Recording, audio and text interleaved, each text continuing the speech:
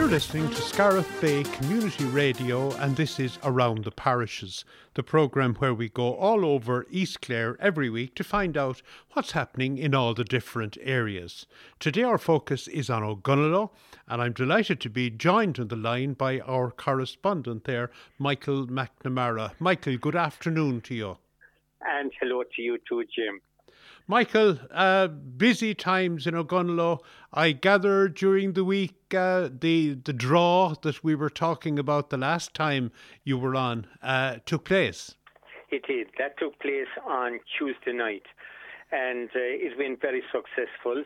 The winner actually was a Tipperary man in the Everard. And from the club's point of view, it was a very successful draw.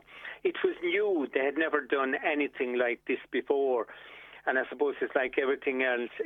When you do something once, you learn by it, and they did learn a lot. But it was quite successful, and it went well. A huge amount of work will go into that, of course, in the background. But that happens, sure, in every parish and every club. People will work hard in the background. That's right. And the prize was, a garden office? It was an eco cabin. It could be converted into anything that you wish it to be. It could be an office. It could be a gym. It could be whatever you wanted to make it. And it was what the total prize. It was £5. The total prize was 14,000 euros worth. Lovely. And remind us again, Michael, of the project that you're doing, that you're fundraising for. The project is, the hurling wall down in the hurling field. And they have a design for that, a planning permission for it. So they intend to cover it and extend it. And they extend it by about 20 metres and to put in an AstroTurf inside. So it will benefit the club in a huge way. It will benefit everyone in the community, and particularly it will benefit the school, the national school, which is there beside it, because they'll be able to use that during the day as well, so they can have games there when the weather is bad. So it will be a great community facility when it's finished. Yes, and I remember you talking about that the last time, that it's not strictly for the GAA, but it's for the entire community of Ogonnelloe, which is a great thing. Oh, yeah, but sure, that's the way it should be within all communities. It should, and it will benefit everyone. It will even benefit the seniors.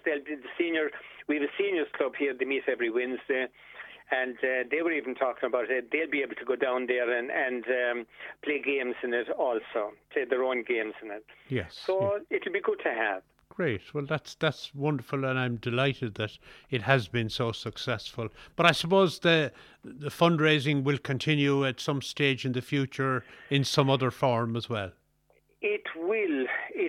But sure, I suppose while you're doing things like that, money is always the biggest problem. But for once you have a community behind you, it's a huge step in the way towards the in project. Yes, yeah. Yeah, okay. and we have that. We're lucky. Yes, you have that in spades in Ogonnelloe. And just looking at another group came together last week in the hall in Ogonnelloe I believe you were the centre of fashion in East Clare. We were actually, as it happens. We had a lady that had a boutique, and she was retiring, so she had a sale on herself for a number of weeks, but what clothes she was left, all new clothes, she gave it for a sale, which and the proceeds she wanted to go to Mission Vale, South Africa. And it was on Saturday. It turned out it was very successful. And it was so successful, not everything went, but we're having it again on this Saturday coming. And there is some other new stuff there as well, but it's all new clothes. And from 60 to 70% off. So we'll have that again on this Saturday coming. Okay, so anybody who for some reason couldn't get down last week on Saturday, this day week, next Saturday, will give them another opportunity. Absolutely, it will. Okay. And there are some beautiful clothes there. Lovely. Not a man of fashion now myself, but... Oh, Michael, I doubt that very much. Yeah. Well, but, I believe you were on hand anyway, giving advice last week. I heard that on the grapevine. I tell you, I was there now. I was out on the road. I was keeping an eye on the traffic, and I left it to the women inside. A wise man, Michael. Okay, listen, we'll change tack slightly now because to hurling for Ogonnelloe are in the Junior A competition and have been going very well, 100% record so far. They have. They're going quite well this year. There's a great bunch of young lads. They're fine young strapping lads, and they've got things together very well this year. They had a number of easy games, but last Sunday now against Innisdiamond down in Newmarket and Fergus was a particularly tough game. But in another way, I think it was a good game for them because they did need a tough, hard game, and they certainly got it now, I'll tell you, on last weekend. But they came out victorious, which is good. But it's like everything else. The farther you go in any competition, the better the better the competition is going to get. And so that's the way it is, and that's a good thing as well. And as I say on the day, always let the best team win. But they're doing well so far. So they're into the semi-final now, and we keep the fingers crossed and follow them and support them.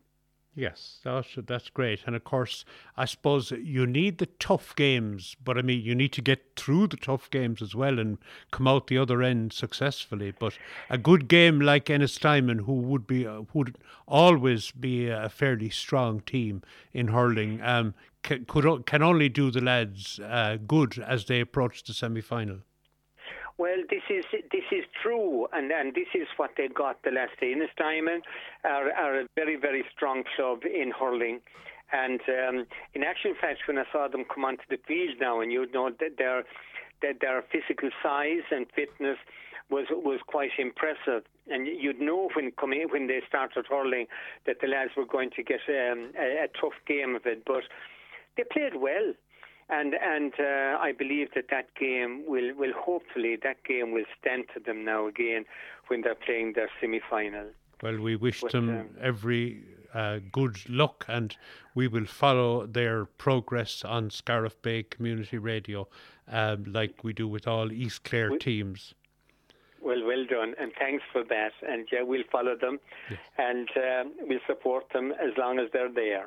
Now, the ladies aren't going to be left behind, and of course, the Scariff Ogonnelloe girls were Munster champions the year before last, so they're back in business again with 3 games played and 3 wins. And I suppose in actual fact, technically they're probably still Munster champions because the Munster final was never played last year because of COVID. So I suppose they still have they're still classed as the Munster champions. But yeah, the girls have there's a great bunch of girls there, and they're very dedicated, very committed, and they had a good win there at the weekend. So like that and everything else, you hope that it gives an area, any club, and we say Scariff Ogonnelloe are with the Camogie, but I remember when they won that Munster final, and I vividly remember coming back when the girls came back that evening, and it was absolutely fantastic. The bonfires that were there, and that were light when the girls came out, and you could see how good everyone felt, and sure, it was brilliant. So you're hoping they can repeat that again. They beat Newmarket the last day, and in actual fact, sure, Newmarket were in 19. They beat Newmarket as well in close enough game. In the county final. In the county final, so... Yeah, Hopefully. looking at their, I suppose their team, and particularly the Ogonnello side of it. I mean, uh, we had Lorraine Grady and Abby Walsh, two That's very right. strong young players They're very young. who have come through. We'll say from the underage division. That's right. Because That's right. you know they're missing, let's say, Marion Rogers this year, and Yeah. you know, one or two others that we'll say were very strong back. Stalwarts, yes. But it's great to see young players coming into the team and more than holding their own. But you see, that's vital for any team. And it was like, to go back to compare that now with what has happened in the junior A's, it was the young lads that came on, and a huge amount of work had been done going back over the last number of years. And likewise with the Camogies, they have done big work as underage. And that pays off, but you must be bringing on the young people, because every year you need the 2 or 3 coming onto the panel, and they will get that experience, and they have got that good experience like those girls have got at underage, and that pays off then when they come to the higher levels. Yeah. And it gives a very, very positive input into any team. But that's vital. You have to have that. You have to have that. Okay, Michael, on a slightly different topic, I felt guilty there one day, Michael, because I was driving down to Killaloo and I passed you on the road, and you were strimming and you were working very hard. The sweat was coming out through you. And you must have been driving very slow now, Jim. But you and a number of others were doing a bit of work on the path. Yeah, we were. We have a program there. Every now and again, we'll have a Saturday, and we get people together on a Saturday, and then we go down at other times. And if anyone has an hour or two, and we keep it trimmed. Sure, it's great to have the path. But the one thing about it is, like, as you know yourself, nature will take over if you don't keep nature in trim. So the grass has to be moved back, cut back, and briars have to be cut back as well. It's a constant job and a constant work. But yes, it's great to have it, and it's good to see that it's getting so much use. And even for the cyclists, would you believe it? I was down there one day, and a man from Mount Shannon, and I know him, and he passed me, and we had a chat. And he cycled all the way to Killaloo and back again. And it's very, very safe. And it's good to see people using it. Yes, yeah, it's great to see it. And obviously there's great community cooperation in organising the thing, because it's not just being done by one or two people. There's people at different stages of the path. Obviously there's a lot of organisation involved in the upkeep. There is, you see, and what has happened with it, that some people will say they'll keep a certain section of the path, and they do, and they keep it exceptionally well. And then the other pieces in between, this is where we come in and we'll organise that on a Saturday. And April, if when you send out the word around in an email, and people, they're good to help. Yes, yeah. And they're good to help, yeah. Well, that's great. And of course, many hands make light work, I suppose. Many hands make light work. They do indeed, yeah. That's the truth. We were talking about the Mission Vale fashion event in the hall there a few minutes ago. But the hall is being used every Saturday now that the COVID restrictions are over. It's gathering pace again, I believe. It is. The cafe is back open again. The cafe is run by Clare Care under a program they have, Clare Connect. So it starts every Saturday morning around 11 and it finishes maybe around 2 o'clock. And Clare Care, they're doing a great job there, and they're organising that. And then again, of course, everything stopped, as you know. There was nothing happening in any parish during the COVID. And but now things are beginning to open up again. We have some classes start again. There's yoga classes, PE classes and dance classes. They're beginning to start again. And that's a good thing to see. I think it's great. And people want, I suppose, to get back to their their old way of life again. Maybe that's not the right way to put it, but they want to try and get back to normal and do the things that they did before. So everyone, I suppose, is still to be cautious with COVID, but it's good to see things opening up a little bit. I think it's good for everyone's mental state, and people need to get out and to do the things they did before. Yes, and we look forward to that, and hopefully over the winter, and with most restrictions due to lapse before the end of this month, that hopefully that people in Ogonnelloe can get back to the hall and get involved in different things again, not just the Saturday morning. That's true. Yeah. That's true. Yeah. I have to mention, Michael, the outdoor covered seating.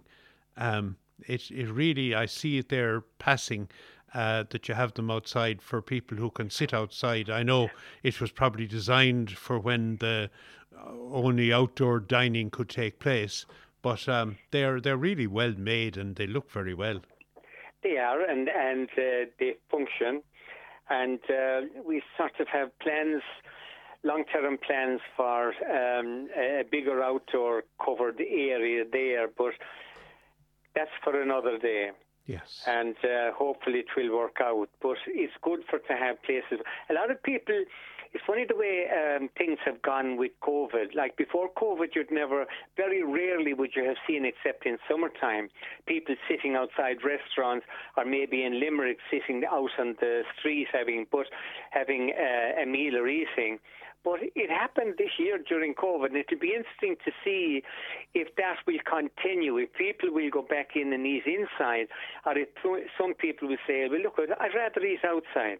And maybe if you had a fine sunny day, it's much nicer to sit outside and enjoy the sunshine and a bite to eat rather than sit inside in a darkened room. Yes, yeah. So we'll see how it goes, yeah. It'll be interesting. It will be very interesting.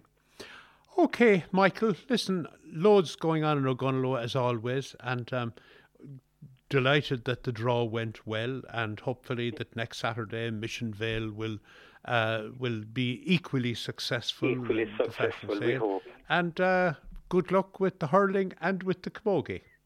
And thank you very much, Jim. Thank you. Michael, we'll talk again in a couple of months. Thank you very much. We will. God bless. Okay, take care and bye. Bye-bye.